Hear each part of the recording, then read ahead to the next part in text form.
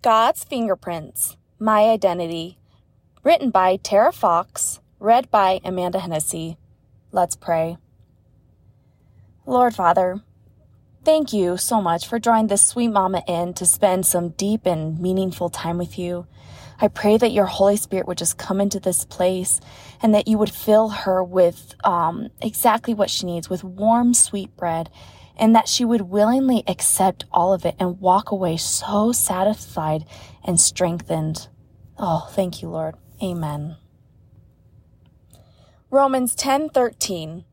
Everyone who calls on the name of the Lord will be saved. Years ago, my husband Andrew and I spent the evening on the couch watching a documentary called A Case for Faith by Lee Strobel. He is an excellent teacher of apologetics. Mr. Strobel told the story of a man named Charles Templeton, fellow evangelist and close friend of Billy Graham. Billy Graham, as we know, became the world-famous Christ-filled evangelist, saving millions of souls, while Charles Templeton walked away from the Lord and ultimately denied God's existence. Templeton's last book was entitled Farewell to God. His story reminds me of the Apostle John's words, "They went out from us, but they did not really belong to us. For if they had belonged to us, they would have remained with us. But their going showed that none of them belonged to us." 1 John 19:20. After my husband and I went to bed, Mr. Templeton's choice tormented me. I laid on my bed in tears for this man, my heart broken because as far as we know, he died insisting on this state of disbelief. Then the enemy prodded me, and I began to doubt my salvation. What if this is me? What if I could just walk away from my Savior? Am I even a Christian? As I pondered this all, I heard the reassuring voice of the Lord tell me, "My fingerprints are all over you." Yes, pore over the Bible and see. His very hands knit us together in our mother's wombs, Psalm 139:13. God's hand is upon us, Ezra 7:28. We are his workmanship, the clay in the potter's hands, Jeremiah 18:6. We are a walking masterpiece of his creativity, perfection, and love. His fingerprints are all over our beings, and those beautiful fingerprints identify us as his very own. Satan is known in the Bible as the father of lies. Satan came to me that night to lie and cause me to doubt my identity in Christ.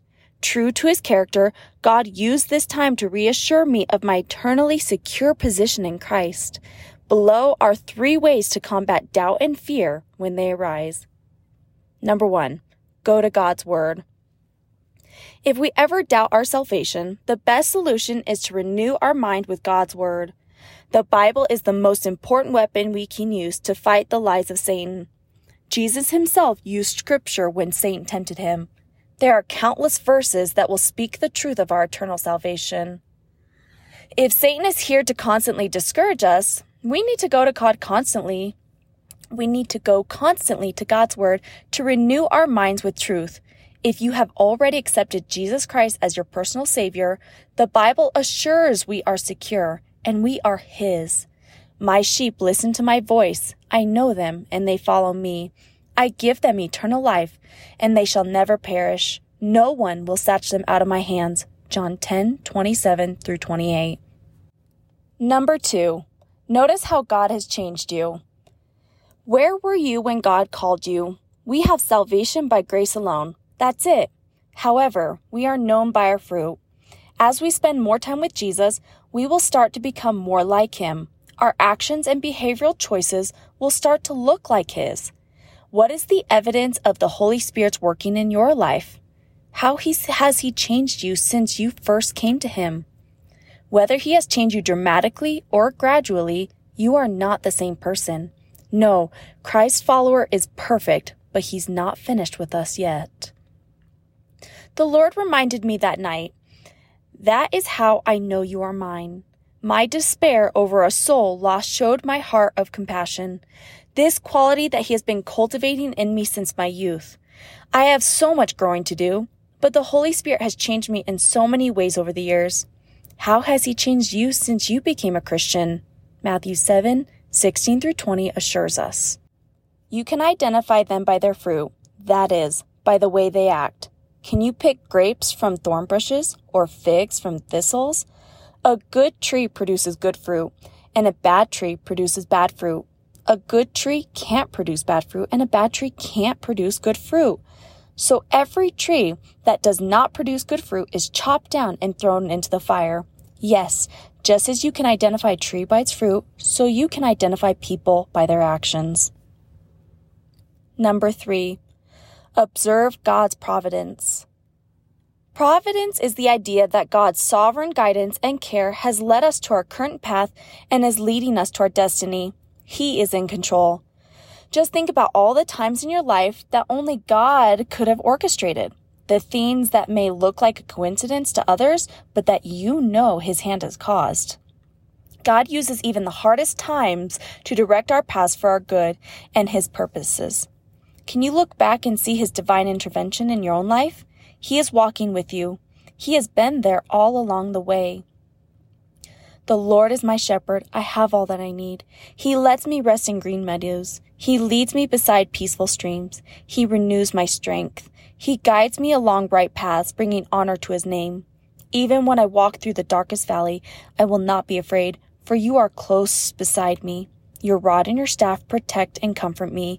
You prepare a feast for me in the presence of my enemies. You honor me by anointing my head with oil. My cup overflows with blessings. Surely your goodness and unfailing love will pursue me all the days of my life, and I will live in the house of the Lord forever. Psalm 23, 1-6. Precious friend, He loves you so much. Questions to ponder. Where does your identity come from? Are you currently placing it in Christ? Faith-filled ideas. When you hear a lie from the enemy, write it down on a note card. On the other side of the card, write a Bible verse that fights the lie with the truth of God's Word. Make this a family devotion by having your children come up with lies and truths too. Satan isn't above attacking our children. They need the light of truth as well. Let's pray. Yes, Lord, we all have struggles with our identity and fear and guilt and all the worldly things. But Lord, thank you so much that through Jesus, we have the power to conquer all of these, that we are not slaves to our flesh, but we are free, Lord. Thank you so much for that. Please give all of us as daughters of you the wisdom and strength to be able to conquer all of these. Help us to seek our identity in you, to have our faith strengthened, and to feel so encouraged and empowered by your presence that's with us every day, Lord. Bless this mama as she goes about her day. In your name, amen.